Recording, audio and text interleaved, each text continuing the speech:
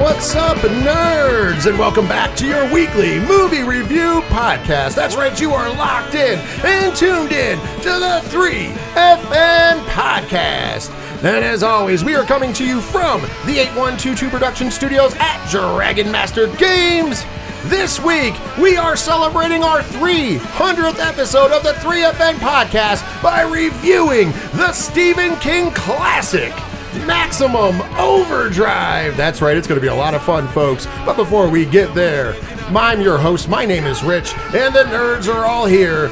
First of all, he is the man who, after seeing Maximum Overdrive, went and took all the electronics out of his house and is now, ladies and gentlemen, rolling around in a bedrock classic. That's right, from the Flintstones mobile. His feet are a little sore, but he made it all the way to the studio today. It's Ron.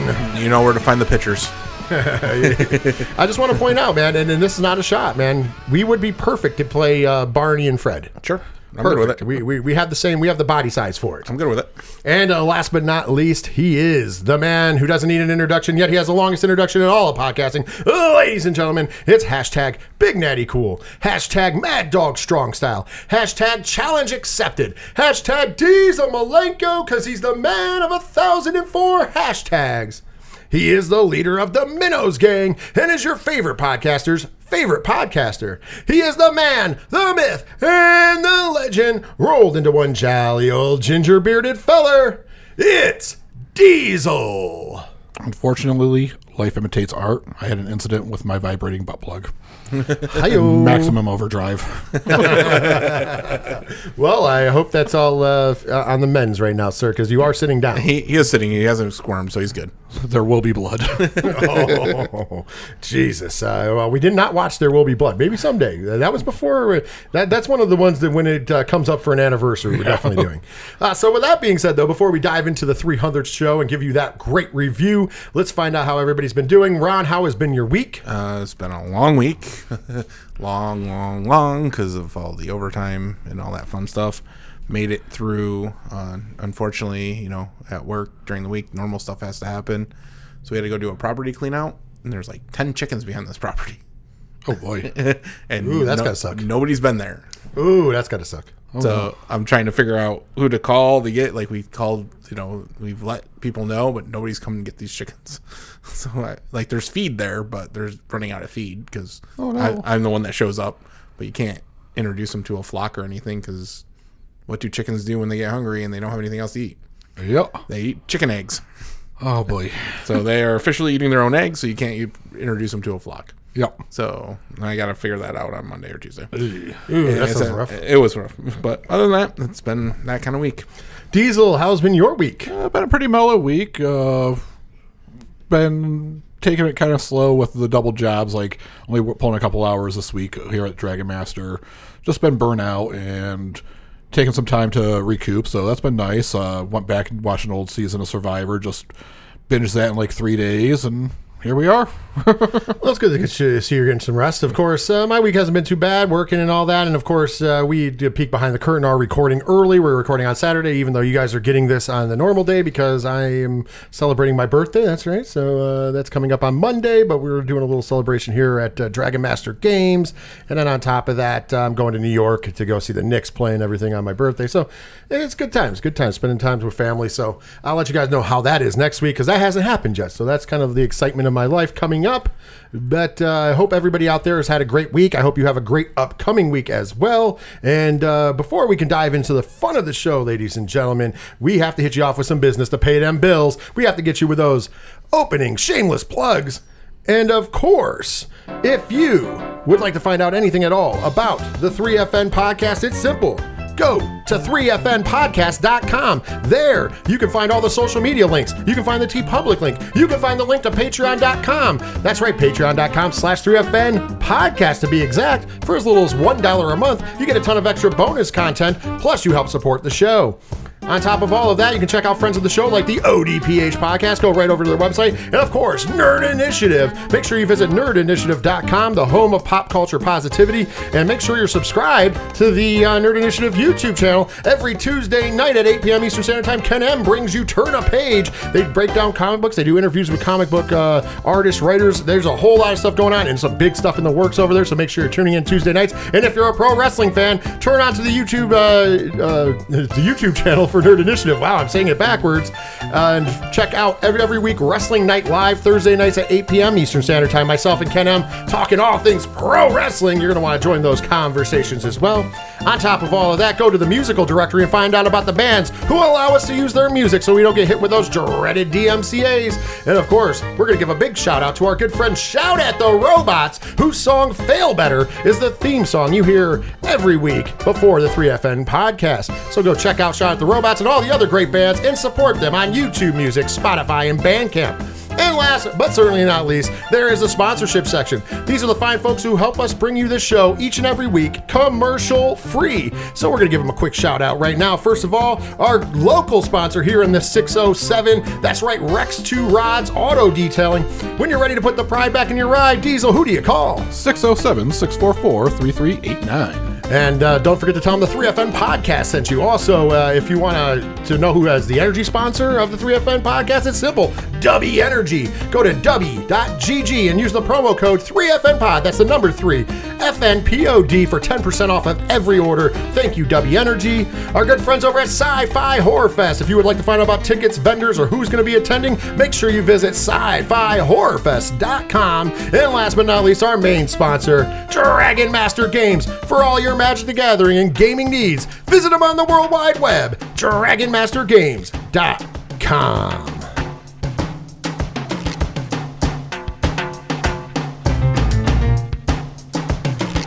And if you guys forget any of that, it's simple. Just remember 3FNpodcast.com has got your hookup like Big Papa Pump. And speaking of Big Papa Pump, that Braun Breaker, his nephew there, sounds awful lot like Scott Steiner if you're a wrestling fan. If you know, you know. Well, I kind of explained already we're recording early, so that means there's going to be no Diesel's movie triple stuff this week because we're not soothsayers, because if we were, we'd have a lot more money because we'd be winning the lotto and sports bets and everything else, so we don't know who's winning in the box office right now. I'm sure that some of you are going to the theaters, but there is a movie that came out this week that our good friend Ron here went to go see, and that would be called The Beekeeper, starring Jason Statham. And Ron, I'm going to turn it over to you, spoiler free, so don't worry anybody at home. This will be spoiler free. This is a recommendation, thumbs up, thumbs in the middle, and thumbs down, or why. Remember, spoiler free. Ron, what did you think about The Beekeeper? I will say this. If you're a fan, and I know everybody's going to laugh when I say this, if you're a fan of like John Wick movies, the action on top of action movies, you're going to enjoy this movie. So give it a thumbs up. Go watch it. See it. It's actually entertaining. I know. Diesel's already the irony. Diesel, why are we staring at Ron really weird and having to chat with him? If you're a fan of what movies, Ron? I said if you're a fan of John Wick movies. And then you gave this movie a what? A thumbs up? Yes. Thereby, logic would concern. I'm not a fan of John Wick movies, though. I'm just trying to get it out to the for anybody who has been listening to this show for a while, and if you haven't, we'll bring you up to speed just real quickly. Ron hates the John Wick movies. Supposedly, I do hate the John Wick movies. I like how you put the supposedly there. And movies or movie? And peeking all of them. Oh, you've seen them all? No, I stopped that too. I did watch one. I did watch two. I did stop at two. And peeking behind the curtain in our chat, Ron sends a message after he sees The Beekeeper and he says, "Hey guys, just so you know, it's a fun movie. If you want to go see it, you know, go ahead. It's fun. It's action on action. If you like John Wick movies, you'll like this."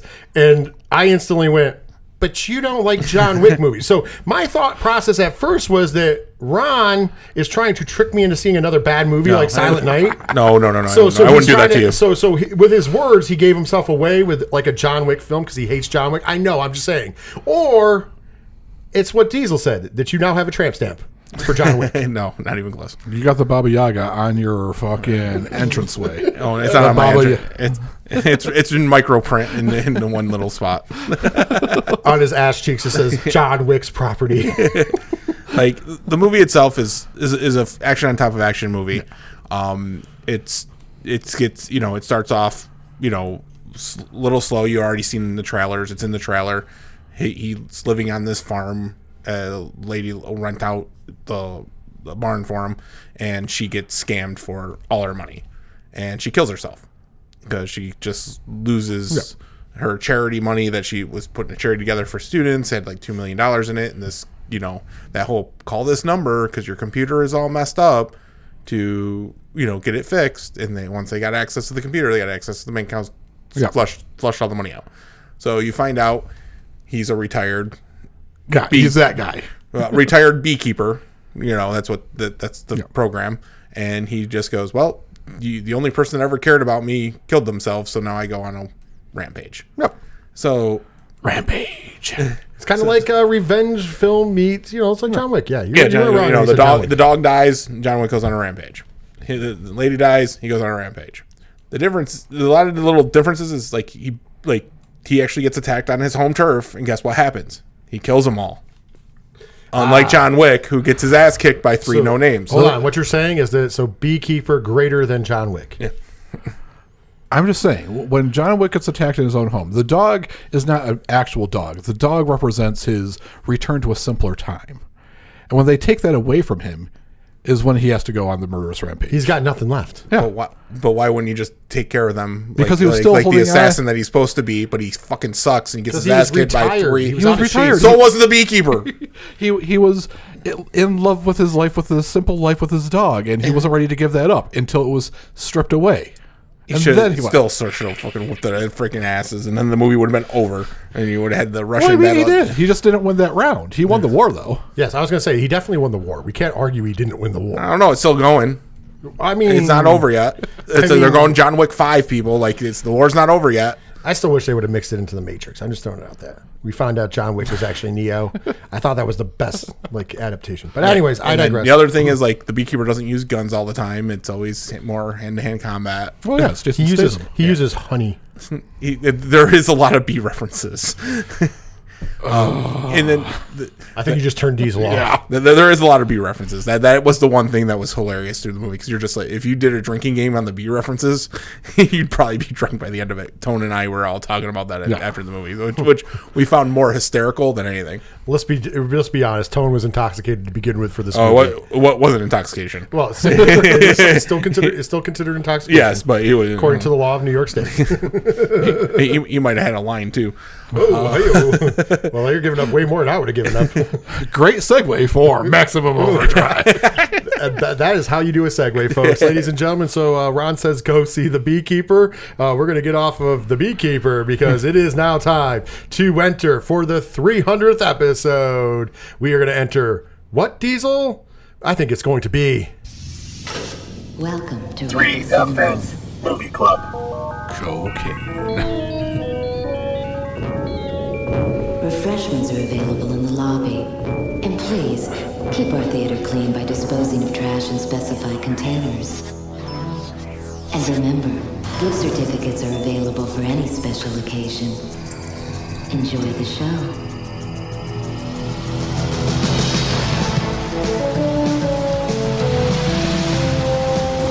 That is right. It is now time for the 3FN Movie Club review. And we've already said it. This is our 300th episode. And the only way we could do it is a movie that we've talked about a lot over the years, using it as an example of a bad movie that we actually are entertained by. So it's time to finally put our monies where our mouths are and review the movie. Ladies and gentlemen, for the 300th episode of the 3FN podcast, your 3FN Movie Club review is Stephen King's Maximum Overdrive. And of course, if you are new to the 3FN podcast, thank you for tuning in. And you tuned in on a perfect time, the 300th episode. And if you, we'll give you now how it runs down when we do older films, because this movie, Peek Behind the Curtain, is 38 years old. So we are going to peek behind the curtain here. And when we do older movies, it's different than when we do newer movies. We always like to let people know who might have forgotten or anybody new. And if you are new, please listen to some of the other reviews and stay on board because we got a big 2024 ahead. So with that being said, what we're going to do is Diesel will be giving his synopsis first, followed by me giving you the stats of the movie. Then we'll talk about who made the movie, who starred in the movie, and then we will end it with the spoiler full review, followed by the game, where we find out the scores from around the internet in a fun way. And then last but not least, our scores. The only difference is when we do new movies, we take a break and then we do the spoiler full section separately and with warnings and everything. We will give you a brief warning, but since it's a 38-year-old film, we don't do the whole splitting up the show and everything because I don't think it's necessary for a 38-year-old film. Just throwing that out there. So, with that being said, let's get the 3FN Movie Club started. And Diesel, since we're getting it started, I believe... Man, I got a story to tell. When Earth goes in between the comet's tail, this mysterious green comet's tail, suddenly all machineries gain sentience with the only plan of killing humans. A ragtag group of survivors must survive Maximum Overdrive. I love it. I love it. Of course, a.k.a. Cocaine the movie. We'll get to that more in a minute. With that being said, let's talk about the stats before we get into that. And this is going to be, it was released on July 25th of 1986 with a runtime of 98 minutes. So an hour and 38, so not too bad. The budget for this film was estimated at $10 million, and it grossed worldwide is the same as the U.S. because it was only released in U.S. and Canada in the theaters, so all of the numbers are the same, $7.4 million. So it came up short, but pretty fucking close. $100 million. I want to point out, I do think this movie did well in the secondary market. Now, I got to give one warning before we dive into this movie. I got one warning and one warning only. I know that some people don't like sounders throughout shows. I'm sorry, but we have to use a specific sounder throughout the show because it is warranted. So, a lot of times in this movie, and it's the director of this film, which is his only movie that he ever directed, we'll get to that in a second, had admitted during, that this was during the height of his cocaine addiction. So, there's a lot of things that don't make sense in this movie, and it will be chalked up to cocaine. And so, when we can't explain something, you might just hear this. Cocaine is a hell of a drug. You know what I mean? I think that just enables the fact that cocaine is a hell of a drug. So that's how we're going to chalk things up. So without further ado, though, let's find out in real time who made this shit. And of course, that director, who only directed one film, is a legendary writer who has written some of the greatest novels in the history of man. I'm going to be honest. Probably, if he isn't the greatest horror novelist of all time, he's at least in the top 3. I would say he's got to be number 1. Even if you don't, you have to respect the man's work. And of course, I'm talking about Richard Bachman, a.k.a. Stephen King. By the way, this is the only movie Stephen King ever directed. That's right, ladies and gentlemen. He has never directed a movie since. He never directed a movie before. We can see why. So I think this is even funnier because the writer of this film, obviously, is also Stephen King. Stephen King has written a bunch of books that have become movies. It, Pet Sematary, Christine. We just did Christine recently. The Shining, etc., etc. We could go on. Everything. We could go on, right? However, he's never really done the screen adaptations for most of those. Those have been done by somebody else.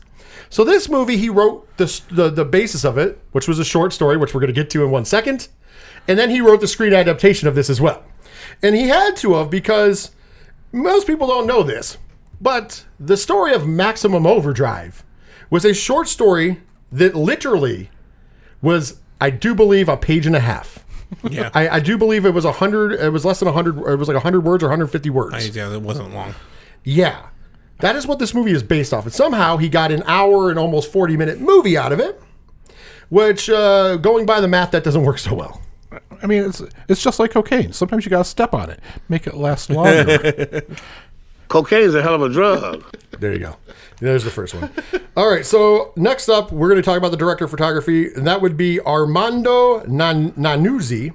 And Armando Iannucci has done some work, man. He is he's the DP, the director of photography on such movies like Sandra, Waterloo, The Young Husband, a lot of Italian stuff, by the way. And he would go back to Italy to do more of this. This was technically his biggest film that he ever did worldwide, though, by the way, Maximum Overdrive. Unfortunately, Armando passed away on May 14th of 2001 at the age of 75. So this is kind of his magnum opus, if you will. And the composer of this film, ladies and gentlemen, I know Ron knows the composer. Ron, who was the composer of this film? It's a little band from Australia. AC/DC? That is right. AC/DC is listed as the composer of this film because all the music at Maximum Overdrive is from AC/DC. And the fun story behind that is that Stephen King used the fact that he is Stephen King to get a deal with AC/DC to use basically what would be considered a greatest hits album as the soundtrack to Maximum Overdrive. So you hear a lot of AC/DC. You hear Hell's Bells. You hear For Those Who Like to Rock. You hear there's a ton of it. Like I can't even keep track. I think Thunderstruck is at one point in juncture in the movie. Like I've lost track. It's just like a who's who of AC/DC songs up until 1986. Although the movie does take place in 1987, I want to point out, which is ironic enough. So yeah, AC/DC is also listed as your composers. Not somebody else, not that they were just on the soundtrack, but the composers as well. So now that we know who made the movie, now that we know who was the composer of the movie as well, it is now time to find out who the actors who starred in this movie were. For the love of God, will someone please punch me in the face so I can see some scars? And I want to point out, this might be the first time that is actually 100% correct. The first person that starred in this movie, by the way, and you know him, and I want to let Ron give him the best shout out that he can, playing the role of Bill Robinson. Who was playing that role? Ron. Emilio! That's right. Emilio Estevez as Bill Robinson. You know Emilio. We're not going to do deep dives on anybody actually on the show. But you know Emilio Estevez from the Young Guns franchise where he played Billy the Kid. You also know him as the man who is Gordon Bombay, the greatest hockey coach of all time in the Mighty Ducks franchise. Not all the movies, but the first couple plus the first season of the TV show. He was in a lot of things. Like, let's be honest. At one point, of course, he's in The Breakfast Club, one of the greatest teen movies of all time, if you will. Epic movie, Men at Work. I was going to say, I'll save that for Ron. Diesel, you want to give him a shout out for any movie that I missed that, once again, he's been in a ton of shit. Oh, yeah, he's been in a ton of stuff. Charlie Sheen's brother. He is, I would say, Hollywood royalty. I would agree with you. So next up, playing the role of Hendershot was Pat Hingle. Pat Hingle is a legendary, let's be honest, legendary character actor. I know Diesel knows this for a fact. He made his bones in the Western world. He was in Hang 'em High. Later on, he would return to that world in The Quick and the Dead. But you know where most of us know him from in pop culture? He was the original Commissioner Gordon from Batman 89 all the way through the Batman and Robin film. So if you remember Commissioner Gordon from those movies, that is who Pat Hingle is. And of course, like I said, he would be the, villain, if you will, if you count him outside of the aliens, the human villain or the human asshole of this movie, right? Is that how you would explain him, Diesel? He was just a savvy businessman trying to capitalize on all potential profits. There was nothing wrong with him. True. So next up, playing Diesel's love interest of this movie, Brett, is Laura Harrington. Technically she was Emilio Estevez's love interest in this. You might remember her from such great movies as The Adventures of Buckaroo Banzai, Polly, you remember the one with the bird, and What's Eating Gilbert Grape. She was in that as Amy Grape. Okay. So she was the sister in What's Eating Gilbert Grape. Of course, Maximum Overdrive she's also known for. Diesel, did she make the needle move for you? The needle moves slightly, but not compared to another star of this movie. Oh, yes. That would be playing Connie. That would be Yeardley Smith. And, of course, Yeardley Smith, you might not know her from her roles in movies, per se. You've definitely seen her name. But she was probably the most famous person in this entire movie because she is the voice of Lisa Simpson. From 1989 till present day, the voice of Lisa Simpson, Yeardley Smith. It was interesting to see her in this movie, though. She has done some real-life roles as well, but that is where she's most known from. And she definitely... Diesel, was it the bitching? Was it the aggravating voice? Or did she just thought she was a sex symbol? I don't know what it was. But the character herself was very annoying, nagging... And for whatever reason, it got the blood flowing. Yeardley Smith can get it.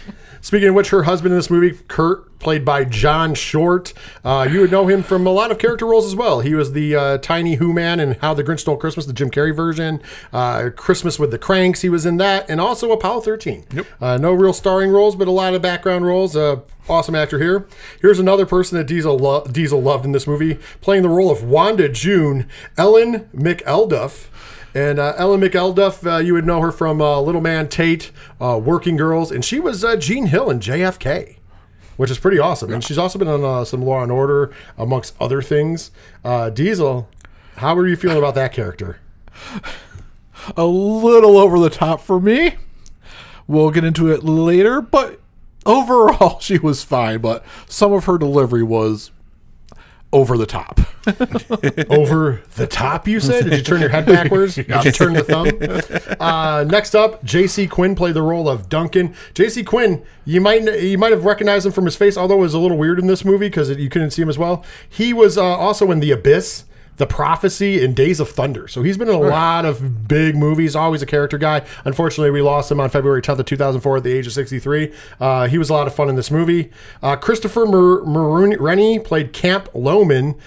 Camp Loman was, of course, the Bible salesman in this movie. But you remember, I know you'll remember him particularly, Diesel, from Barton Fink. Yep. He was in Barton Fink. He was also in Remember When and The Taking of Pelham 1, 2, 3 back in the day. The original.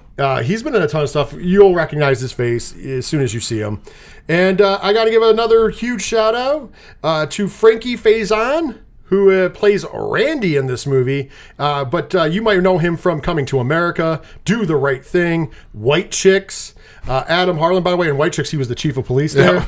And I don't know if he was the father of the other Faison, but who knows? Maybe. But I loved him in this movie. Yeah. And every time I saw him, I kept thinking. Also, most recently, he was in that Till movie. Okay. So if you know who he is, you've seen him in a ton of stuff. He's a tremendous actor. That's why I wanted to give him a quick shout out here. And we only have we have another one that I think you're going to be very excited about. Did you notice in the scene, one of the scenes, and we're gonna go back to it because I know we're gonna talk about it. But there was the scene in the little arcade where the guy gets killed. Yeah. Do you know who that gentleman was? No. That gentleman was a very young Giancarlo Esposito. No shit. Yes. That's Giancarlo. Giancarlo or Giancarlo, technically, I do believe it's pronounced Giancarlo because as a Yankees fan, I keep getting told that because it's Giancarlo Stanton. So Giancarlo Esposito, The Usual Suspects, Breaking Bad, The Jungle Book live action, Do the Right Thing. By the way, he was bugging out and Do the Right Thing. How great was that? On top of this, dude, the Mandalorian. We know and we love us some Giancarlo Esposito. I didn't think anybody caught on to that. Yeah, I did not recognize I didn't him. pay attention. So remember some of the people who got murdered fodder-wise? The former Mrs. Trump, Marla Maples, was one of them. She was just listed as second woman, but remember how there was people who we saw dead in the streets? That she was one of them. So this is how much people went in. There was like some really big cameos of people we didn't know at the time that we would later go on to know. Like Leon Rippey was in the movie, who plays Brad, and when you see his face, you know him from Eight-Legged Freak, Stargate, Deadwood, The Patriot. He's when you see him, you know. Look at, like, I'm showing Diesel a picture. If you guys look up the picture of him, once you see him, you know exactly who he is, because Leon Rippey has been in a ton of things. So there's like this wealth of people. And of course, in the beginning of the movie, there's a big cameo by the director himself. Stephen King makes a cameo, and we'll talk about that when we get into the movie. But hey, this movie has some star power, but like it's all character actor star power in my opinion. But except for Giancarlo Esposito, Diesel. Could you believe that guy in the arcade was Giancarlo Esposito? Super, super cool. So, with that being said, that is going to do it for who starred in the movie, who made the movie and stuff. So now it's time to move on to the spoiler-full review. Of course, we're not going to take a break, as I already pointed out. But if you haven't seen 1986's Maximum Overdrive and you don't want it spoiled, newsflash, I don't think you can spoil this film. Therefore, this is the time for you to stop the podcast. Come back after you've seen it. It is on Amazon Prime Video. Trust me, it is worth the $4.99 to own. Yeah, I did the same thing. I mean, it's like $3.19 to rent, $4.99 to own. I'm going to own it because I'm going to watch this. I watched this sumbitch. I love this movie. Also, you can find it on, there's a steel book that's on Walmart if you want to go buy that. There's a whole bunch of stuff you can get it. But anyways, watch it, come back, and then listen if you really want to. I think you're safe even if you've never seen the movie. Maybe this will sell you on seeing the movie even. So with that being said, let's jump into the spoiler full. And as for anybody who's new and for those who need a reminder, the way we do it is we kind of go over the skeleton of the movie. This one we might jump a little more in depth with just because it's fun. And then we go for our likes and dislikes before going into the game and our scores. So let's start. So the beginning of this movie, we get to see that there is a comet passing through Earth. And we're going to be stuck in this comet's cloud for, and by the way, very specific. It was like 8 days, 23 hours, 44 minutes and 80 or 33 seconds or something. I didn't write it down, but it was like very fucking specific. And once I saw how specific it was, I instantly knew Cocaine's a hell of a drug. because nobody gets that specific. But it also, by the way, the comet's name was Rhea M. The only reason I remember that is Rhea Ripley in the WWE. Yes, I'm a wrestling mark, so as soon as I saw it, I was like, "This is my brutality," and I'm like, "All right, this movie got even better." So I forgot about the opening scene, Ron. Oh.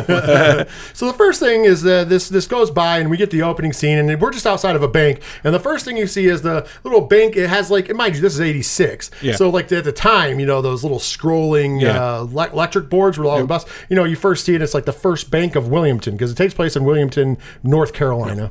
And as it goes by, it's like, it says that. And then all of a sudden it just changes to fuck you. Which was Fuck hilarious. you. And then we get our cameo from the director of this film, legendary writer Stephen King, and he's trying to take money out of the ATM. And when he goes to take money out of the ATM, what does the ATM say to him when he puts the card in? Ron, you are an asshole. And then what is the response that he says, Diesel? Because this is great. He yells off back to his wife, "This machine's calling me an asshole." He's like, honey, get over here. This machine just called me an asshole. And at this point in juncture, it's just this asshole across the whole screen. So you're like, that's where you get to know that there's something wrong here. So they start to show you like these little things as we go through. So, I'm going out of order. Of course, we're not going to go in direct order always. But like we get the infamous scene at the ballpark where the team wins the game and the coach is going to go buy all the boys sodas. And he puts the coins in, the machine's not working. And then all of a sudden it shoots a can into his dick. Then he leans down and shoots it into his chest. And then boom, he's all the way down and hits him in the head. And then other kids come over to try to help. And it kills a couple kids with the trajectory. And of course, the one kid that we meet, Duncan, he is, Duncan's son. He's the only smart kid. And he puts the old school catcher's mask over his face. But he's also not that smart. And the reason why is clearly on the ground, the coach is dead. Am I wrong? He's got a big gash out of his head. He wanted to make sure. He's like, "Coach, come on, move, Coach." Coach is fucking dead. Coach is dead. Coach was dead, and you see a big part of his skull indented. It's only in the 80s too. Hey kids, great practice. Let's go get a soda. So on top of all of this, we also see some kid get knocked off his bike by I think it was the automatic pitch machine. Yeah. And then some other kid that kid that gets knocked off his bike then gets rolled over by a steamroller that comes out of nowhere.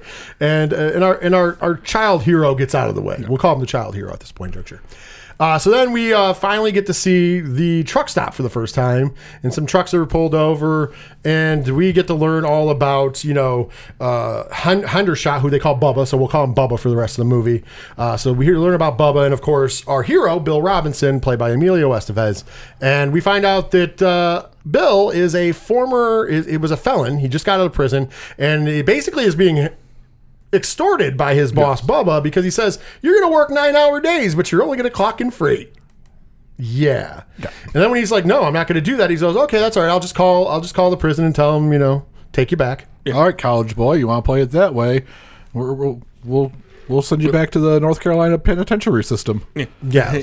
So, and then we learn really quick as he's going through all the time cards, they all have a star on them, signifying that those are also past felons. So this guy is just making a little extra buck by getting some free labor from, the prison release system. You got to do something. So at this point in time, we find out because we go into the car where Brett, the female girl, is riding in with the Bible salesman, who's a little bit pervy for a man of God. No one says he's a man of God. He's just a Bible salesman. There's a difference. True story. But he tries to sell himself as a man of God. We learn real quick he's not. So he's getting very pervy in the car, which is being turned on. But she hears on the radio, before the radio goes dead, that appliances and electronics and stuff are coming to life and wreaking havoc on society.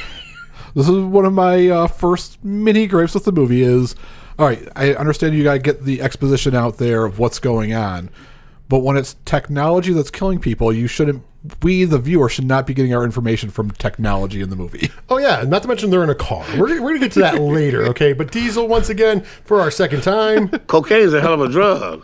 Moving along, they end up at the truck stop as well, and that's when we finally get something that happens at the truck stop, and that would be that the waitress Wanda is taking over for the eggs while the meeting is going on with Bubba and Bill, and there she's being hassled by the truck driver customers, and as she's doing it, she gets her arm a little too close to the electronic carver, and the carver decides to take a chunk out of her arm. Yeah, it just came up and took a nip at her. And by the way, before Bill even knows what's going on, he bashes the shit out that carver with a hammer. Yeah. So, I mean, he didn't even know, and he's just taking out his anger. Mm-hmm. So now we're getting spicier. The movie's getting spicier. Like I said, we're skipping around. We don't go exact order. Because at this point, juncture, our young hero, the young child, is riding his bike and trying to get away from this. And we get the hellscape that is life. We get somebody lying in a yard that was killed by their lawnmower. I think a couple of the people were killed by their headphones. Yeah. Did I miss over that? Yeah, blood was leaking out their ears. So so a couple people were killed by headphones. There's people killed by their cars. Yeah. All sorts of crazy shit going on, right? And there's my favorite part, there is a ice cream truck just roaming like patrol in the neighborhood. Trying to get kids to come out. Got the ice cream music playing, nobody driving that bitch. And of course, our young man is smart enough to hide. But what were you going to say, Ron? Oh, like there's one lady, window open, hanging out the window, and was killed by a hairdryer. Oh, yeah, that's right. Don't know how that happened, but nobody knows. I will say, too, this scene is really cool, like, actually, technically how it's shot, because we see the kid riding and all the sprinklers going off behind him, and turning back on and off. And it's, like, really cool how they filmed it where, like, they're watching him. So I just... Yeah. When we're in this movie, anytime there's a actually technically sound shot, I want to shout it out because, oh boy. So he hides a couple times. Of course, one time a lawnmower tries to give up his position and stuff. But anyways, he continues on. This is going to be a little journey of him to the truck stop. Because later on, we'll skip ahead. Later on, he kind of passes by some stuff on the highway. The kid is always smart enough to hide and get out of the way. So you got to give him credit for that, right? So now we also get introduced to our newlyweds. That would be Kurt and his wife Connie, played by Yeardley Smith and John Short. By both, and they are running low on gas. Now they are lovebirds. You can tell they are truly in love. They're truly on their honeymoon. They're truly just got married. They just got married. And as the just got married stuff is on their car. Yep. So they pull in because they're running out of gas. So they're low on gas. I said not running out. They're low on gas. So they pull into a gas station. And Connie's got to pee. To which her husband goes, "Can I watch?" And that turned Diesel on. Oh, Diesel got real turned on. He was like, "Oh man, she's a goer. She's a fucking goer." She said, "Oh, yes. She kind of slapped him and was like, quit being silly." But he was a man after my own heart. So when they pull in, what do they notice, Ron?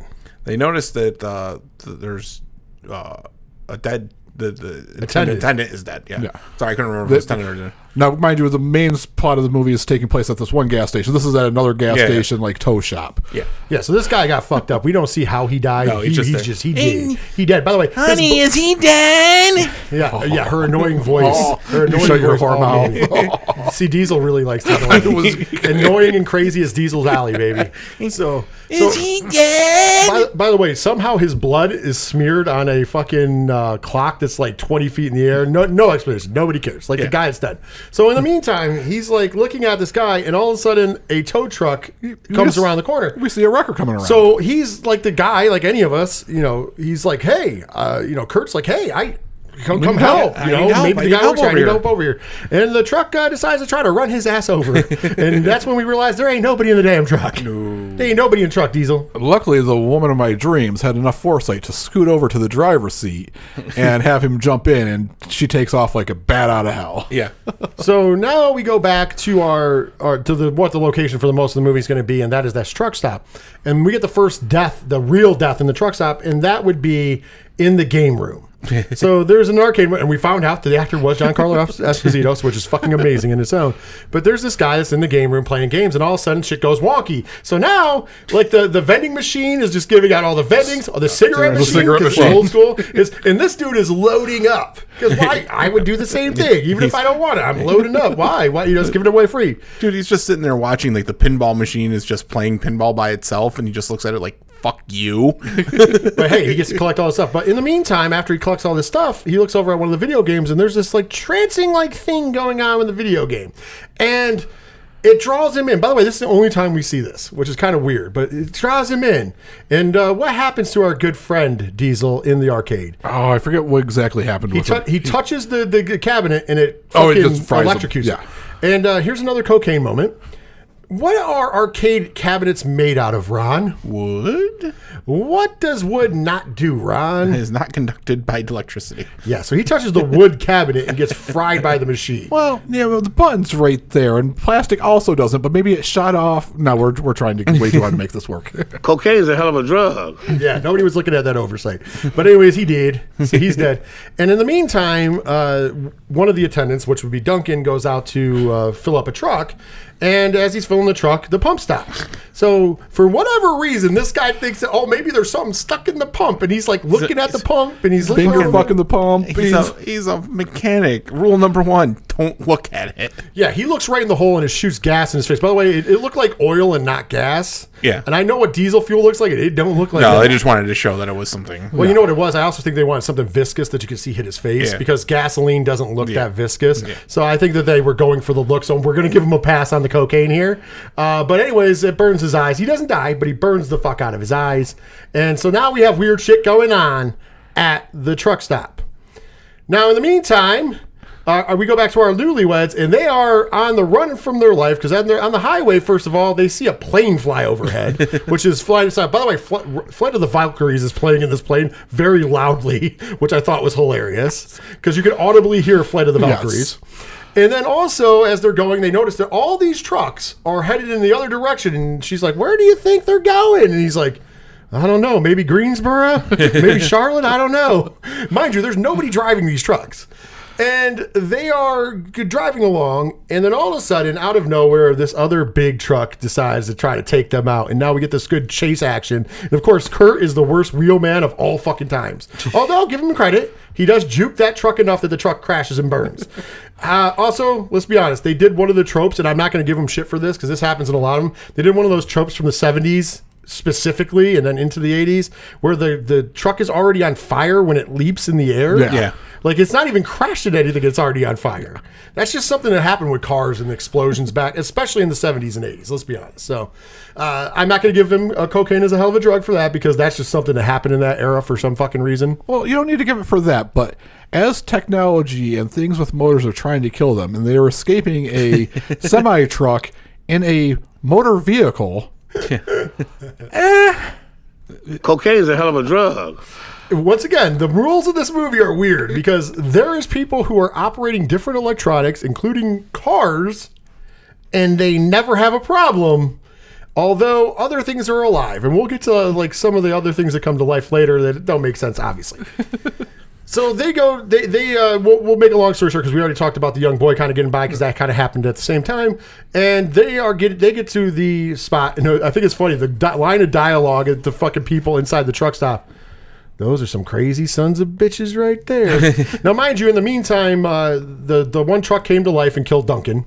By the way, when a truck runs you over, you have time to just step to the fucking side. Somehow he just goes, ah, and then ran over. I get it. It's a movie. The logic is still. Cocaine's a hell of a drug.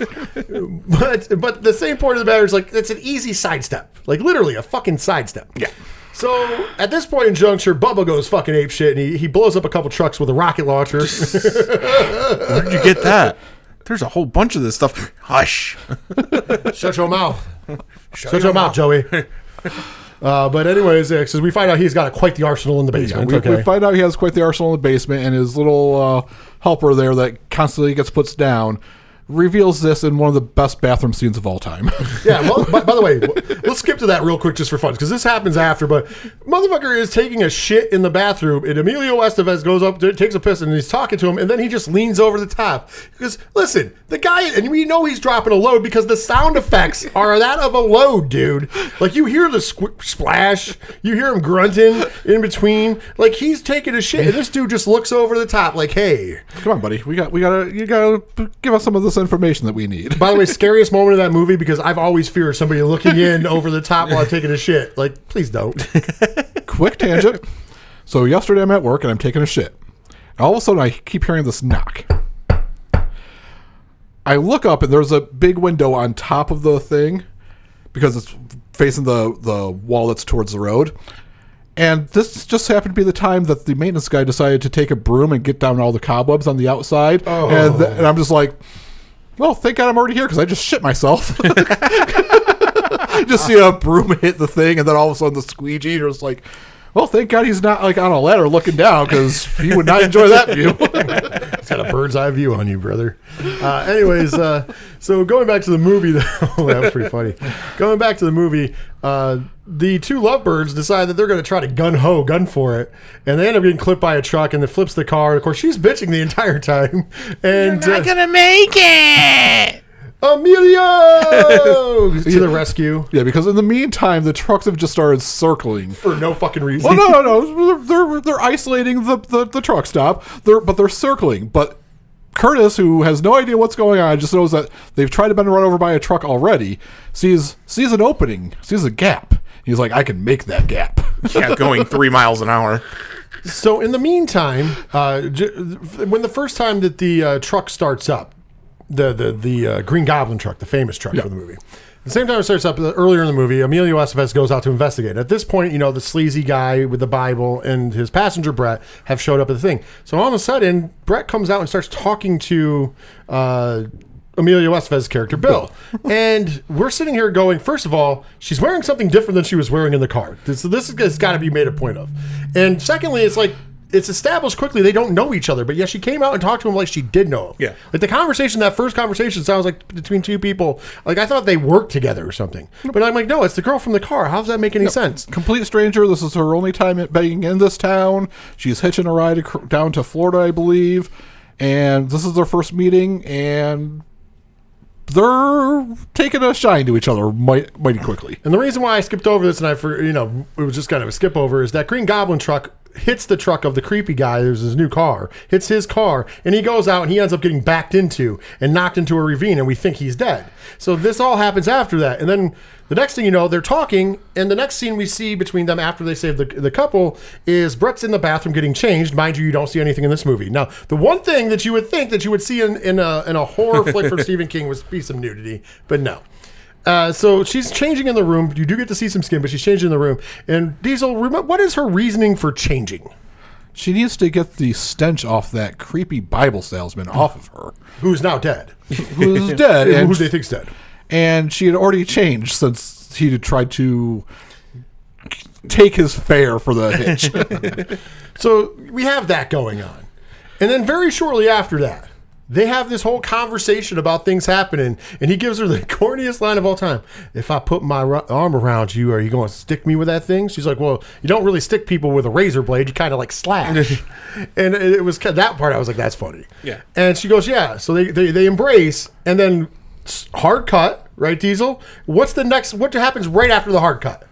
Ooh, is that when they're in bed together? Yeah, they had just finished coitus, and she is remarking at his skills as a lover.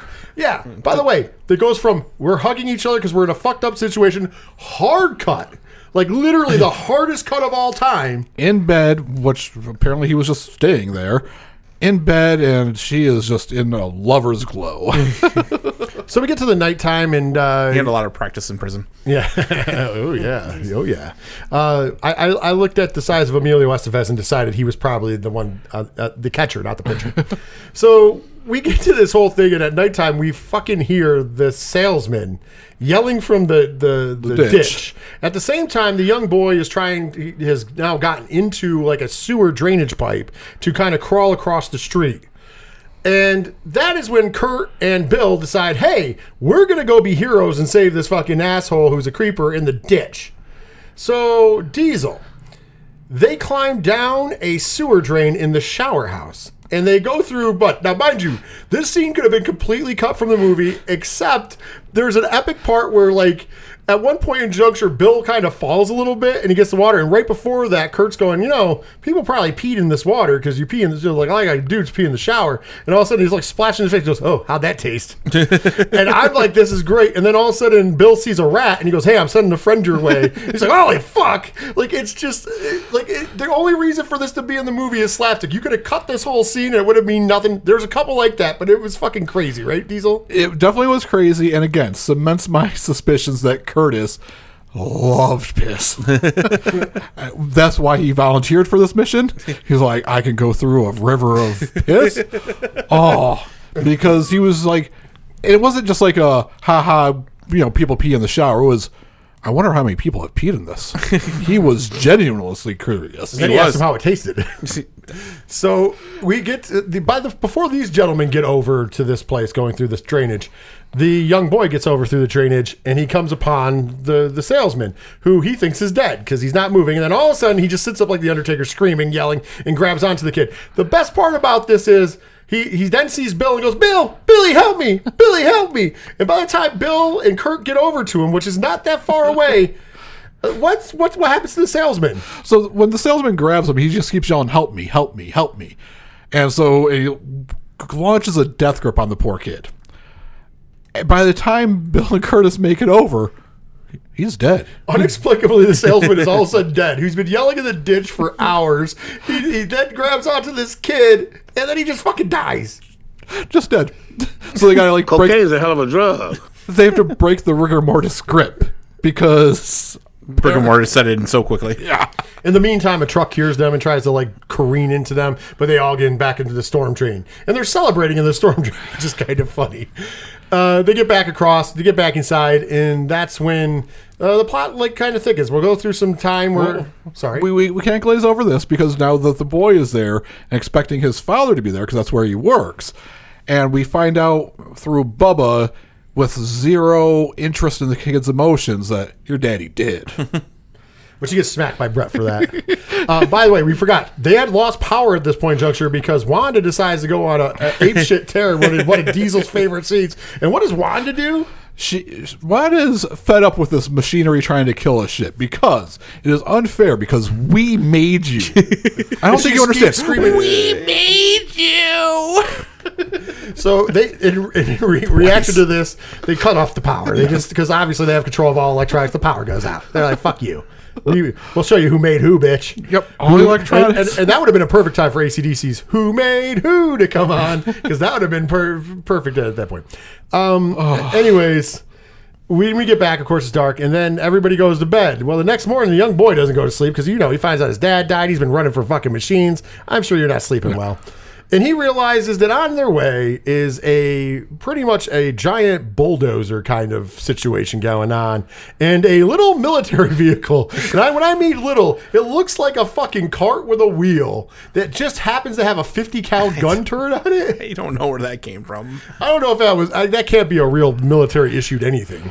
But anyways, maybe it's hitched to the back of a Humvee or something. But it really looked like just a rail car, where you took the little seesaw thing off and you just put a gun there. I'm sure that's what they did because, once again... Cocaine's a hell of a drug.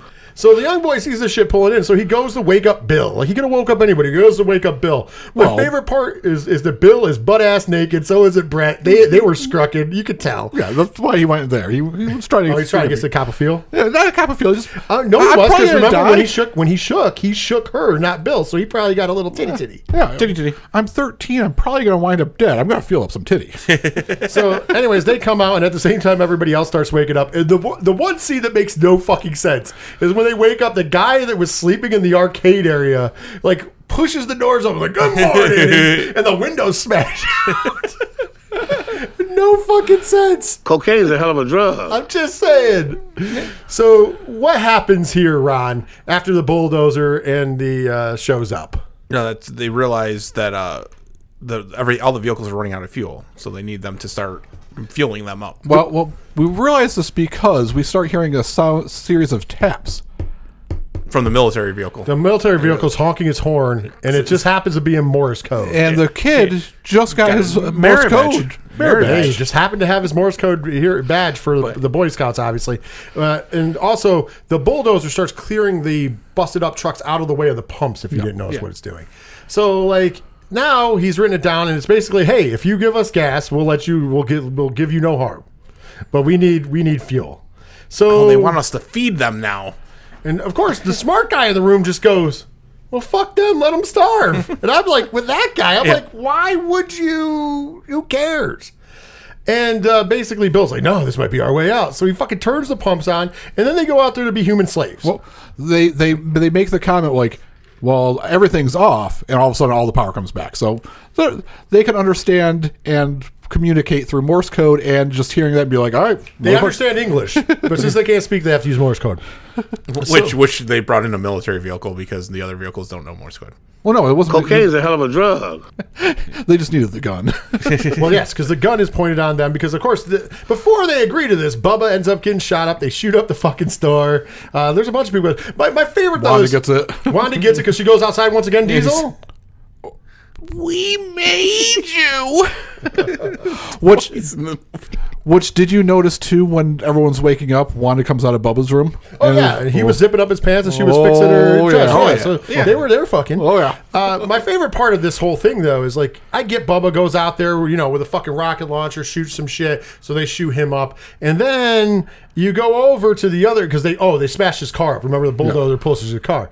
Then the other thing that happens though is as it starts to shoot, and I get the first people. They don't know the bullets are coming. They get hit. The ones that don't get down.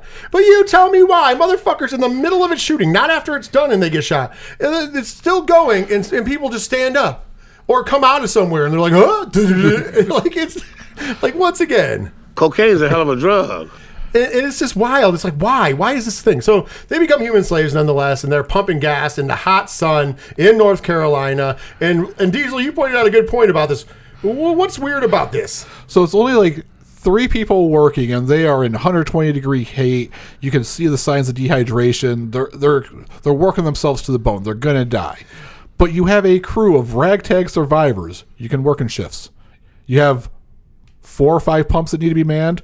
Just keep switching out. Yeah. You have the power back now, so now you have the opportunity for ice and water. They kind of took this, you work for us and we're going to work you to the bone thing a little too far too quick. Also, I want to point out there was a few more people because I mean, but they're all defiant. Like the young kid is pumping the gas, and he like when he fills up, you're filled up, and gives it the finger. Fucking at one point, Richard, there's a weird scene where the one guy does come relieve Brett. The one trucker comes on and relieves Brett, and she like puts her hand out. Like there's no scene between these two before. Like she puts her hand on him and he hugs her, and she's like, I hope they choke on it. And they're just like, they can't choke. They're a fucking vehicle. And like they finally get Bill out of there because that's when the black truck driver comes out, gets Bill, and he's like, here, and he's talking to him and whatever. And this whole time, like they run out of gas, and finally Bill's like, hey, we're out, we're done. And the fucking gun thing just starts, and then a truck starts nudging. And you know what it is? It's a fucking tanker full of gas. And it nudges them right over to fucking fill the gas tank so they can keep going. One of the smartest things that they did in this movie, to be honest. Actually, it makes sense. So in the meantime, when all this is happening, without any fucking warning, I mean, we heard earlier when it was just Brett and Bill, they're like, oh, we should fucking get to a sailboat because it's a sailboat. There's no engine, and we can sail to this island. There's an island not far off the coast that there's no vehicles, there's no electricity on, so we can get there and we'd be safe. And I'm like, oh, that's a good fucking plan. They talked about it earlier. They never explained this to anybody else in the store. Not that we know, not that we can justify. All of a sudden, Bill comes out to one of the truck drivers who's pumping gas, and he goes, hey, come here, I just need to talk to you for a minute. And he looks over at the gun because the gun's not pointing. He's like, hey, boss, give us a second. There's peeing going on. You don't have that problem. We have that problem, right? So the thing kind of lets him be. And he's talking to this thing. Now, we already know that the machines can understand fucking English, right? So what does he say to the guy? He goes, hey, listen, as soon as I tell you to, just run. Run back inside. Just run. Mind you, he's saying this out loud. There's no way the fucking thing can't hear him. And so what does he do? He undoes a pin of a grenade, tosses it into the gun turret thing, and smacks the gun turret around. so it's spinning and trying to shoot. So mind you, bullets would be flying everywhere, let's be honest. And they get back inside, and it blows up. And now they're hatching their plan because they're all going to escape out of that same water tunnel, the piss tunnel, if you will, that they went to get the kid from, to get to the other side, so then they can get to the marina, which is miles down the road, to get to a sailboat to sail to this island. They don't ever tell you that. No. because we're in the climax of this film, the trucks finally do what we thought they should have done the whole time, and they start smashing through the store. Yeah. Like he starts smashing through it. Like it's like, oh, here we go. We're gonna smash through the fucking store. Which makes sense now that we know why the bulldozer was there, because now we know we have to level the building. Right. And an oxygen truck goes in, and then they light that motherfucker up, and it blows up the entire fucking truck stop. But everybody's out, but they stop and they watch all of this, and I'm like, why are you stopped? At any time, something could discover you, stupid motherfuckers. Now, here's my other problem. They're using guns and shit. Now, they take this arsenal, they got the guns, they got the rocket launchers. We just saw a gun being used by this truck, which had nothing connected to it electronically. So, in this world, if the gun can shoot, shouldn't the guns that they have be able just to shoot? Yeah. Well, again, we cannot try to find logic. Cocaine's a hell of a drug. We have people driving in cars, and the cars aren't trying to kill them, but the trucks are trying to kill them. We have in the opening of the movie when they go to the drawbridge. Oh yeah, I forgot about this. Go ahead. But so the drawbridge starts going, and like all the cars start freaking out. People start falling out. The machines, you would make the logical assumption that the machines aren't trying to kill other machines. But who are the only casualties in the drawbridge? The machines. But here, I'm glad you brought it up because I fucking put it out of my head. That seems ridiculous because there's people falling through the gap on the side where, a drawbridge, so the middle part is the side that opens up. Well, there's people falling through where the jointing would be. There's no gap where the jointing would be. Yeah. Because that's where the machine that opens the fucking bridge is. But there's people falling through that because there's only one car that gets stuck on the top that falls off. Everything else slides back. Did you see the car slides back? Now, mind you, it's only at like maybe it's not a 90-degree angle. It's maybe at a 40-degree angle. Yeah. And this car slides back and somebody goes flying out the windshield and dies. So, it's just unbelievable shit. But once again, cocaine's a hell of a drug. That scene, I can't believe I didn't talk about that earlier. That fucking scene, dude. Yeah. But mind you, so the bridge is trying to kill all these people that are in their cars, and we know that motor vehicles can be infected by this, so why not just all of a sudden they just all start getting choked by their seatbelts, or the doors start locking, like the windows open, they stick their head out the window trying to get out, then it goes back up. I'm glad. We'll talk about that in a second. I'm glad you did bring it up now, because they make their way to the marina. Long story short, the Green Goblin truck knows something's up, so it's going towards the marina. It's not even followed. They don't even know they're there at first. It's just like, man, these motherfuckers are probably going to the marina. The Green Goblin truck is smart, right? So the Green Goblin truck's going that way, we find out. And they're going towards the marina. They get to the marina, but before they get to the marina, there is a scene where they stop by a drive-thru. And the drive-thru comes on and keeps going, humans, humans, humans, humans. And then the kid shoots it up and says, that's for my dad. Now, mind you, that machine can't move, so it's not for his dad. The other thing I would like to point out, for those of us who have worked in drive-thrus in our lives, when you go to a drive-thru, who talks to you? Is it a computer or is it a person? Well, person technically now, but now they do have. Right, but the recordings. Yeah. There's no recording that says humans, humans, humans. And at that time, there was no recordings. You just came up and somebody came on the speaker and said, how can I help you? So how the fuck is this thing talking? Because it learned English. How is it talking? Cocaine. That's the only way. Cocaine is a hell of a drug. Because a gun, there is no mechanical thing to actually pull back the trigger. Yet the gun was firing. But just that gun, not these guns. Yeah. Cocaine is a hell of a drug. I know. So then they also shoot down the fucking the ice cream truck. Yep. Ice cream truck makes a return. They shoot it down with bullets. It flips. It blows up. Whatever. So they get to the marina and they get to the sailboat, which Diesel instantly pointed out that there's still mechanical things on a sailboat. I'll give them credit because they went with a sailboat. So they were going with technologically the least amount. There's no onboard motors or anything like that. It's a sailboat. But there is still navigation equipment, radio equipment. There is still going to be a ton of technology on there. So then we get, because we have to have a finalization, right? So in the meantime, and this goes to your rolling somebody up in the window, one of the truck drivers gets caught, it catches my eye that there's a lady who was trying to get out of her car and the window caught her in the car and killed her, which is what Diesel was trying to say earlier, because, hey, for some reason we've seen people escape in cars, but we've also seen people dead in cars, and this is a perfect example of it. This is in your face, and he steals the diamond ring, but before this we have not established that this guy's a klepto looking to get stuff. It's just shiny, gotta go get that. And by the way, the world, for all they know, is ending. So what the fuck did he need the ring for?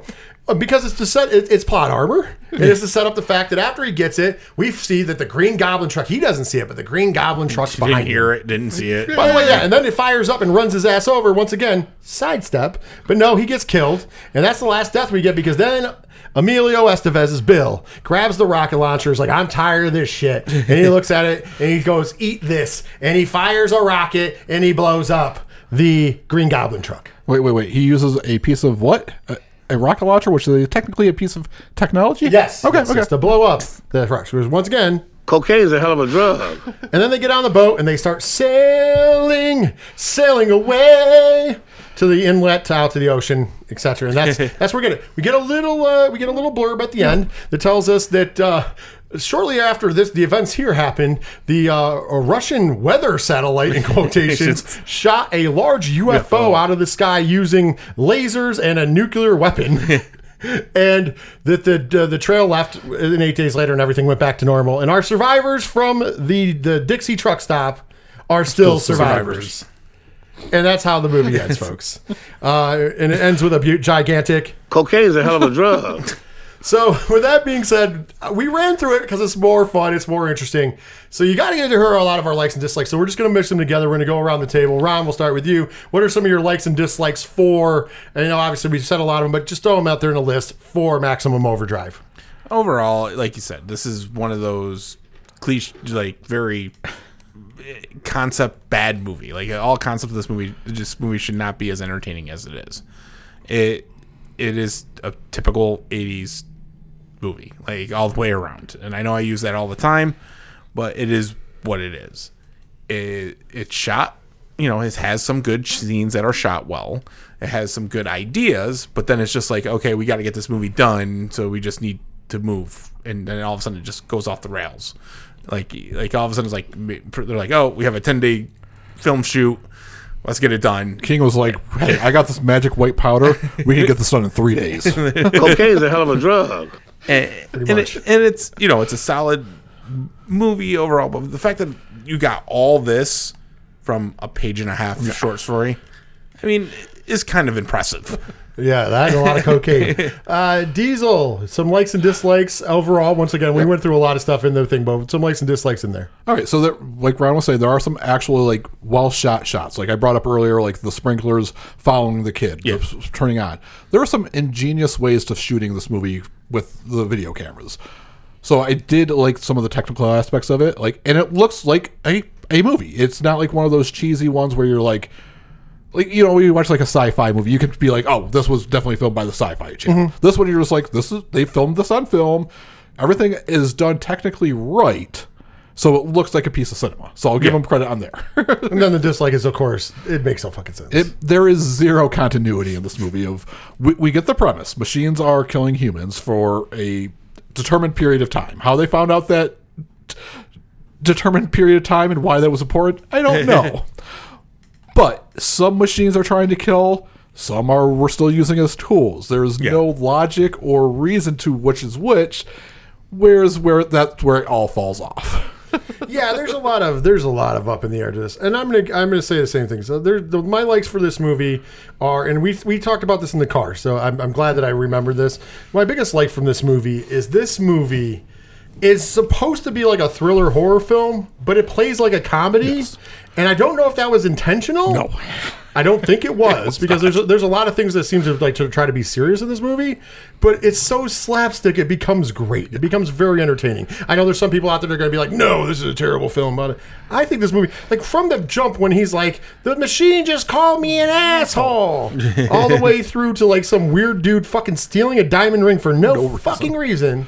Like, there's a lot of slapstick in it. And, like, to your point, it was shot very well. The practical effects in this movie are done well. Like, I mean, other than the guys just standing in front of the trucks, the actual scenes where they're getting hit and you see blood going and whatever, like the Coke can indention into the guy's head. Like, even the dead bodies as you go by them, even though it doesn't make any fucking sense how they died, it still looked good. It looked the part. And you're just like, oh, so this movie is, like, the effects are good and the movie's shot well. It's just, it makes no sense. Yeah. The continuity's fucked. sucked. And if you spend any time thinking about it, it just destroys the whole movie. And I get it. That's a bad thing for most movies. But I think where that makes up for it, and we're going to talk about this more, so I don't want to dive too much into it because it's definitely going to come into my score, it leads to a lot of fun. Yeah.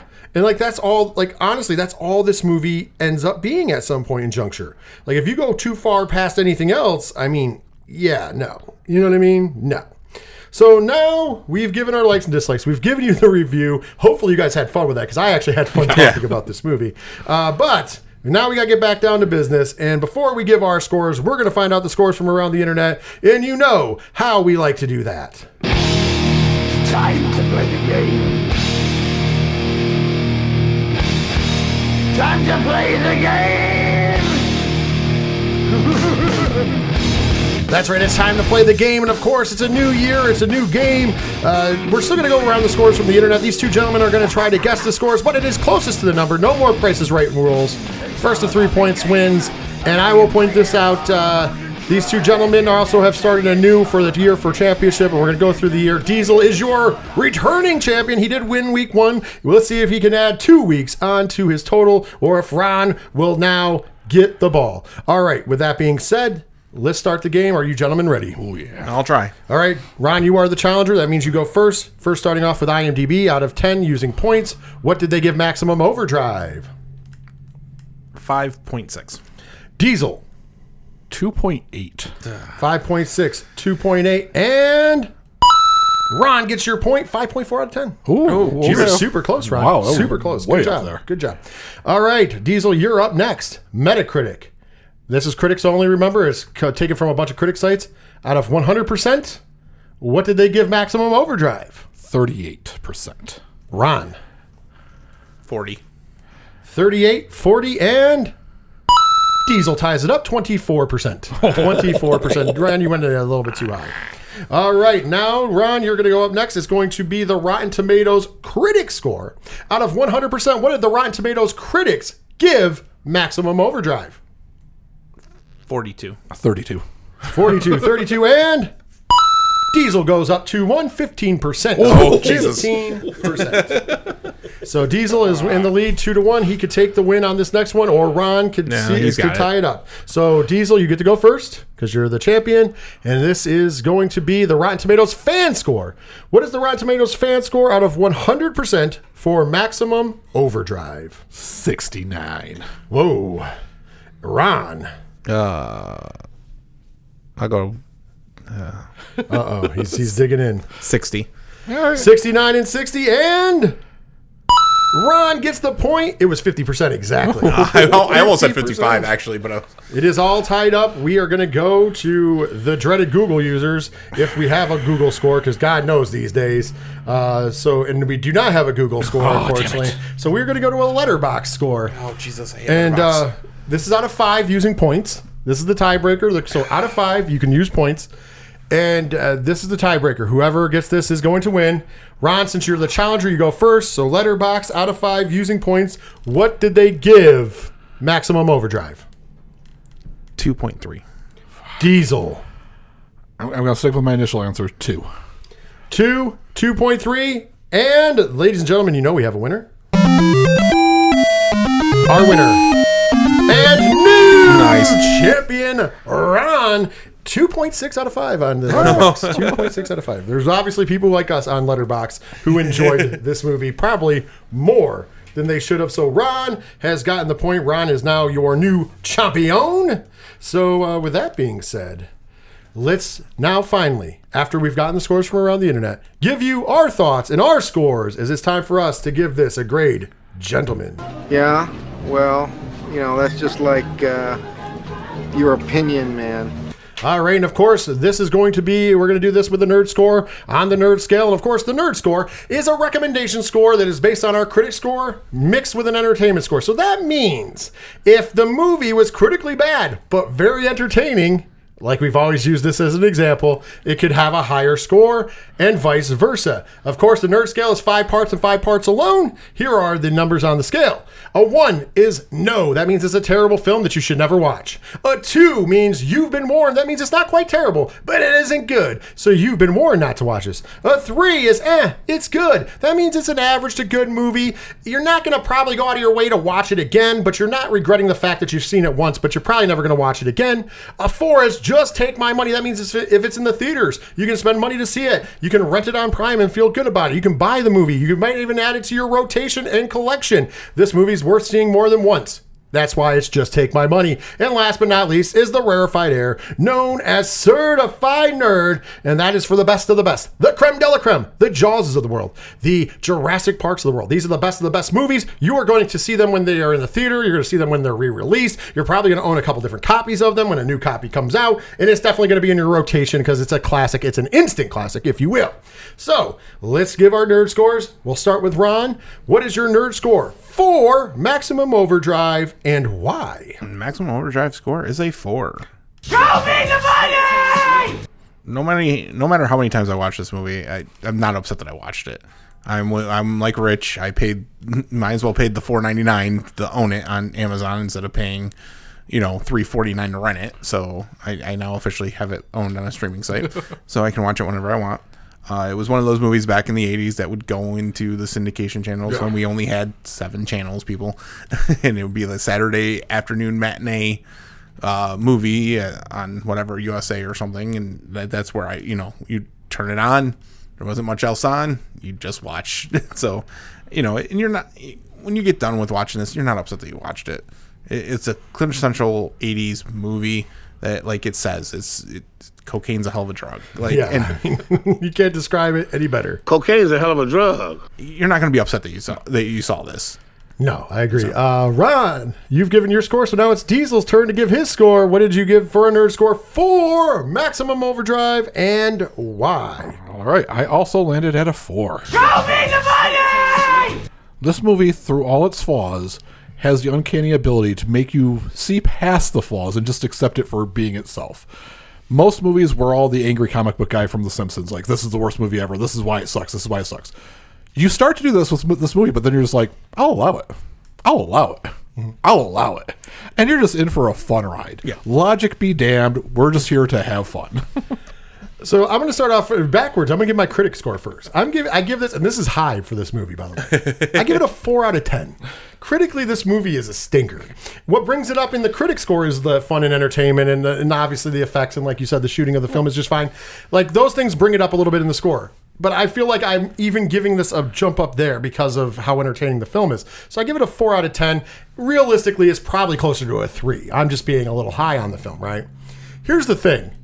This is why we've been using this for years as our, hey, it could be a critically bad movie. It could be a terrible film. But if it's entertaining enough and it makes you laugh and it makes it happen and we're all having fun, it's going to raise it up. And I'm going to tell you what, it was a clean sweep, because not only is 4 my score for 4 out of 10, it's also my nerd scale score. Show me the money! I also added it to my digital collection. I do have copies of this. I do watch this movie on a somewhat regular basis. It's been a little while since I've seen it recently. This was probably the longest gap that I've gone without seeing it, which was probably about 10 years, give or take. But previous to that, this is a movie that I used to watch all the time on HBO and Cinemax when I was younger, because this movie got a lot of play on there. I would watch it on WPIX. For those of you who live in New York, you know what WPIX is. They would play, this is one of those movies that they would play randomly when they did their horror movies, because it was like this and Alligator 2, remember that? Yep. Those were like the movies that they played. So they played real schlocky films, and this was one of them. So it's kind of like one of those things that I've seen a ton in my life, and I've always been entertained by it. I have always known, even when I was a little child, I think the first time I saw this movie, I was probably 7 or 8 years old, which admittingly, it's not that bad. I guess you could show it to a kid. It's not too bad. But like, once again, in the 80s, 80s and early 90s, we were all watching movies we shouldn't have been watching, let's be honest. That's just how we grew up back then. We were also out playing in things that we shouldn't have been playing in, let's be honest. Anyways, we'll talk about that another time. Cocaine's a hell of a drug. Well, Diesel, since you said it, we'll play it one more time. Cocaine's a hell of a drug. And basically, it was one of those things that you saw all the time. And even then, I knew it wasn't good. Like, even as a child, I knew this movie wasn't good. but I knew it always made me laugh. Yeah. And there was always things, there's like scenes that stick out in your head once you see this. Like I always remembered this machine's calling me an asshole, but I forgot about the fuck you portion, like right before that. Like honestly, I did. And then like what the Coke can. Everybody remembers the Coke can scene. Yep. Everybody remembers the steamroller scene. Yep. Everybody remembers the Green Goblin truck. Yep. I mean, there's some iconic stuff in this movie. Comic accurate Green Goblin truck. Yeah, It's what if you think about it, like there's some really iconic stuff in this schlocky, shitty film. There's so much iconic, and then you find out the stories when you get older that this is in the height of Stephen King's cocaine addiction, and this is his direct response, by the way, ladies and gentlemen, to The Shining. He was so angry about what Kubrick did with The Shining, and mind you, this is years later. So much angry about it, he said that fuck that, I'll make my own movie. Ladies and gentlemen, this is not a Stanley Kubrick film. And I know we've never really officially reviewed The Shining, and we might someday, but let's just throw it out there. Just like when we do Jaws next year for its 50th anniversary, you already know that is a 5 movie. That is a fucking amazing piece of cinema. And I know that Stephen King might hate it, but it's an amazing piece of fucking cinema. And there is no way this touches The Shining. For a first-time director coming in at a 4 out of 5, going against The Shining, pretty solid odds. but a critical shit. You know, let's be honest, a critical shit. And I really do. When we had this conversation earlier, me and Diesel did, we were like, where this succeeds and other movies don't, is that for some reason, even if Stephen King wrote this to be serious, somehow when it translated on screen, because probably cocaine is a hell of a drug, somehow that led it to be actually funny. And this is not a horror movie or a thriller. I put this in the category of the like Airplane. If you watch the movie Airplane, this is a satire film. And I don't know if he wrote it that way. He probably didn't. He probably was high on coke and going, this is the greatest shit you ever wrote, man. Grinding his teeth to the fucking core. But then when it got made, and he thought that this was such good shit, pal, guess what? It didn't matter. It ended up being a real fun trip down the road.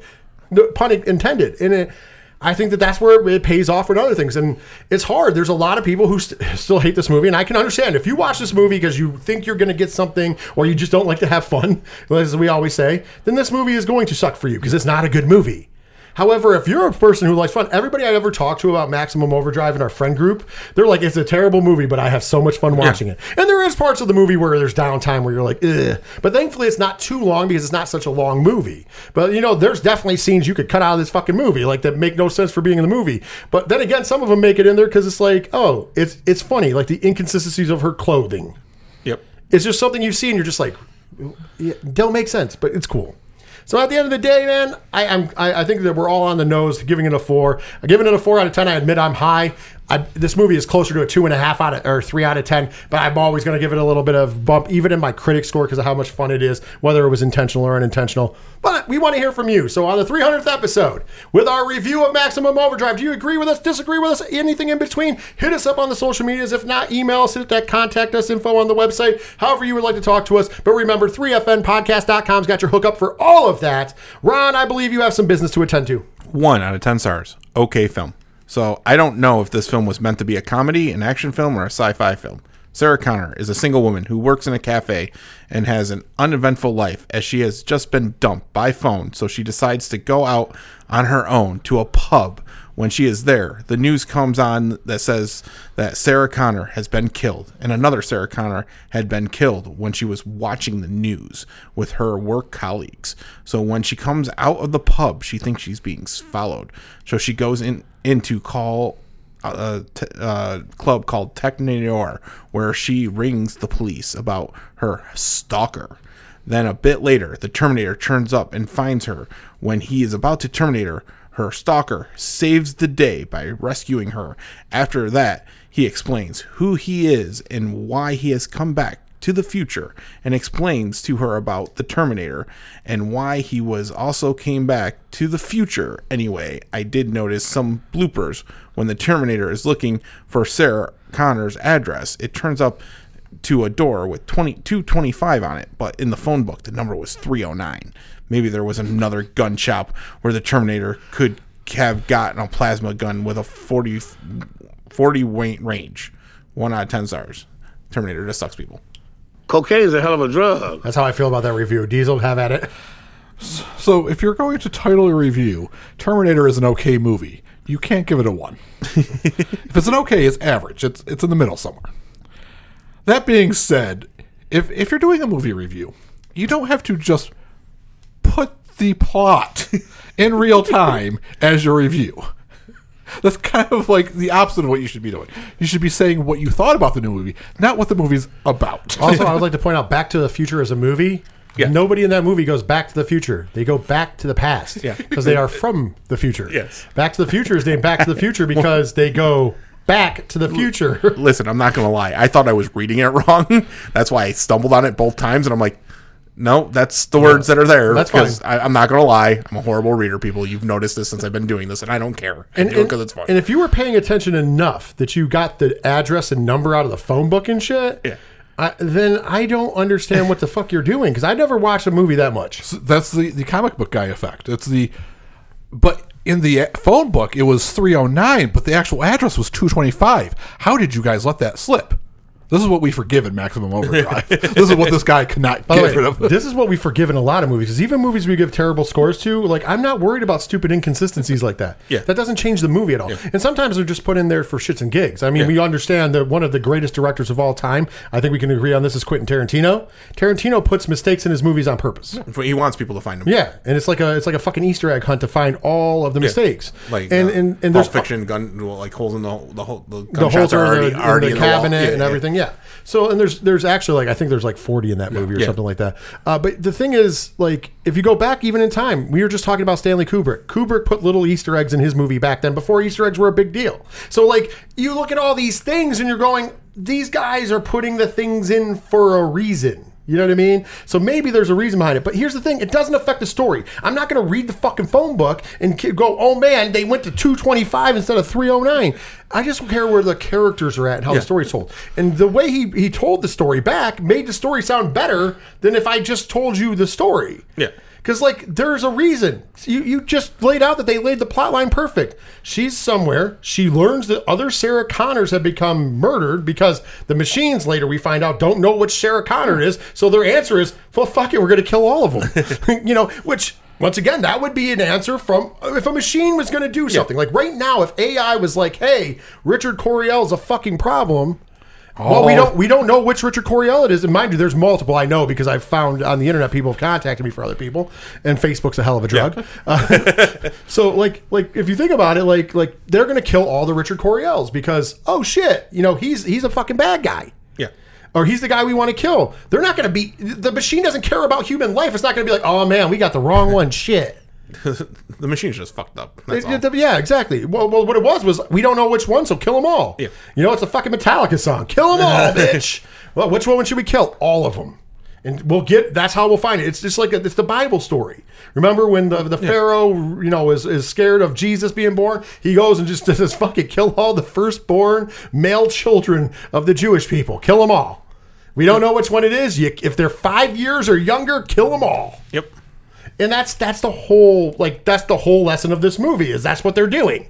And yes, the guy comes back to the future. Now, if you want to get into, if you're like, I said Back to the Future to be a dickhead to that guy, but the guy comes back to the past. If you really want to be a dick, the one thing that's the glaring mistake in this movie, and it always has been, is the fact that Kyle Reese is the father of John Connor. It's a paradox. Right, it's a paradox because there's no way that you can't put the chicken before the egg. Yeah. John Connor sent Kyle Reese back to protect his mom. So how does Kyle Reese become the father of John? So it is a paradox. It's what came first, the chicken or the fucking egg.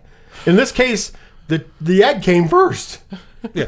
So it's weird. So like that's the only paradox in the movie that makes the plot hole that's of all plot holes that never made sense. Well, the other plot hole is if the machines didn't send back the Terminator, then she would never have gone into I got to keep my son alive. Yeah. Right. So, exactly. But that makes more sense because the machines was trying to kill off the leader of the resistance who was making headway against them. So that was like the smart technology for them to do. They also didn't realize the humans also learned to go back in time. Remember, that's the one thing that happens during the movie is that Kyle Reese gets back because they stole the technology, and there's like the whole bunch of people die for him to go back.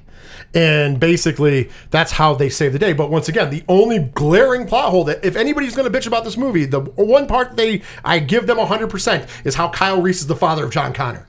It does not make any sense since John Connor sent Kyle Reese back. So that means that in the alternate timeline, if you're going to a state of effect, then John Connor's dad was somebody else originally, right? If John Connor already exists. Well, John Connor is Jesus. It could be. Until you get to Genesis. Could be. Well, that's even fucking weirder. That is like the weirdest fucking... When you talk about fucking plot holes of plot holes, I never saw the movie, but I know what happens. They kill John Connor in the beginning of the movie. Spoiler alert for anybody who gives a piece about this piece of shit film. They kill John Connor in the beginning of the film, and then, but all of a sudden, John Connor still exists because he's a machine. Yeah. And the whole time, he was a Terminator. Yeah. Oh, mind fuck. Mind freak! It's so bad. Oh. It's so bad. It's not good.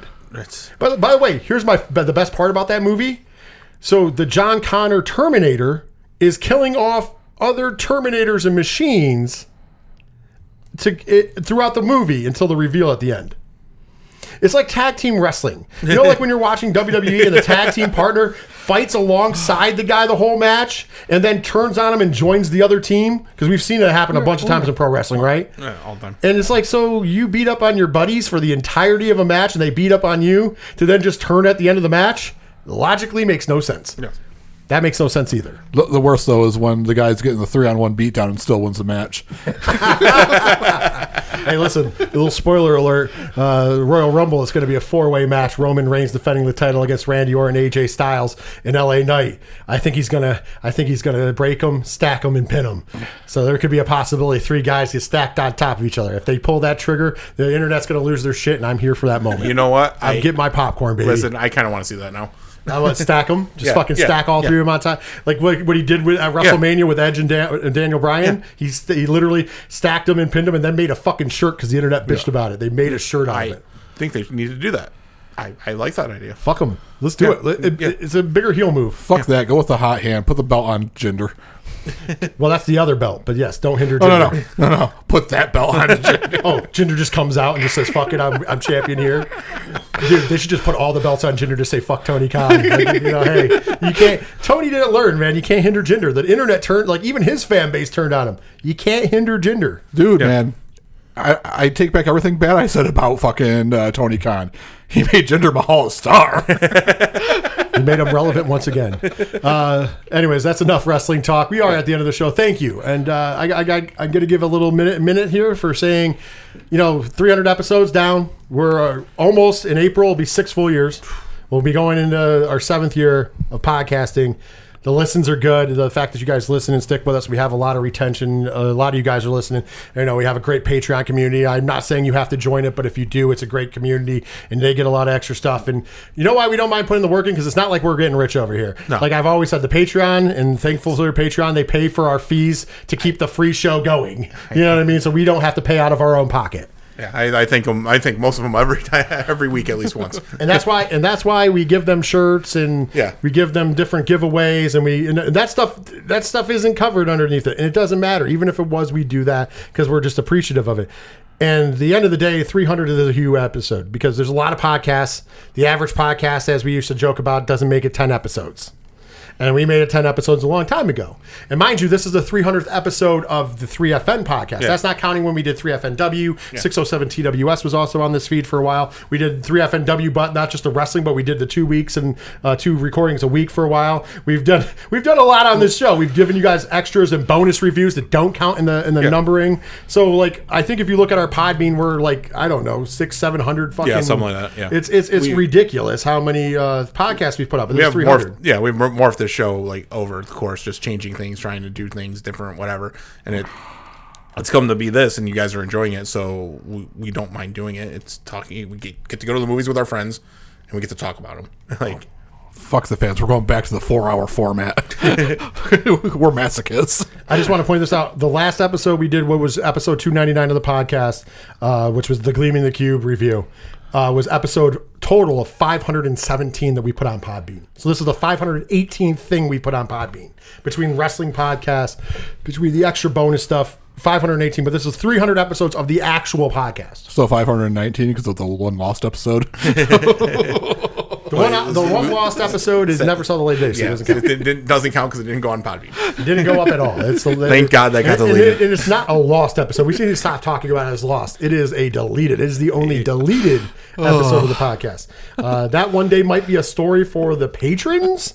But we ain't giving that out because it's a little hairy-carry. Hairy. Maybe when we're on the way out. Yeah. Maybe when the cops are on the door ready to knock it down, we'll give you the shut us down. We'll give you the quick story. But 300 episodes, looking back on, is awesome. We've always said that we do this for fun and to hang out with each other. But the fact that there's people who listen, like you out there listening to me pontificate right now, I just want to get across how thankful we are. We like to say thank you when we hit the milestones. Like we'll be saying it again on the sixth full year anniversary, going our 7th year. And I want to say now 300 episodes. It's fucking wild that we've been on this journey and ride, and we're not slowing down. Next week, we're back with the first new movie of the year. We will be reviewing ISS next week for the 3FN Movie Club review. So that'll be the first movie review of the year. And then the week after that, we're going back in the way back machine again because there was nothing we wanted to review, let's be honest. And the patrons have spoken and they have picked. So that week, you will get the anniversary of The Butterfly Effect. I do believe that would be the 20-year anniversary? Probably 2004. So 20th year. 20 years of The Butterfly Effect. Holy shit, I'm old. I'm getting fucking old, Diesel. yeah. It doesn't seem like 20 years ago. I can't wait for Thumper, though. Oh, Thumper was ruled. Thumper. I mean, he's done. Dude, Ethan Suppley's amazing. Dude, have you seen that trailer for Abigail yet? Yes, I have. Dude, I want to see that. We're already. That's on the docket. Diesel's in because it's a vampire movie. I haven't seen the trailer. It's I think you'll be in. Vampire ballerina. Yeah, so remember that's the one that has Giancarlo Esposito and Melissa Barrera in it. Okay. So come to find out, it's a little different than what we thought, but it is still it's still a vampire, like it's in the vein of an old school Hammer film even. Yeah. Nice. Basically, they get these groups of people to babysit this girl. Who, when you babysit in quotation marks, is a whole other ball game, brother, because she's a vampire. And then we'll find out from there. So they didn't give too much away in the trailer. They kind of showed some cool stuff, but it wasn't whatever. Yeah. So I'm in, but there's a lot of great movies coming out this year that we'll be reviewing coming up. But the next 2 weeks, next week's our first new movie of the year, ISS. Week after that, the 20th anniversary of The Butterfly Effect, as picked by our patrons. If you want to pick movies in the future, join patreon.com/3FM podcast for as little as $1 a month. Get a ton of extra bonus content because they're getting 2 rewinds this month because we are behind on one. So me and Diesel will be doing Scarface, which was technically the last one for last year. And now we know the second rewind and the first rewind of this year will be Taken.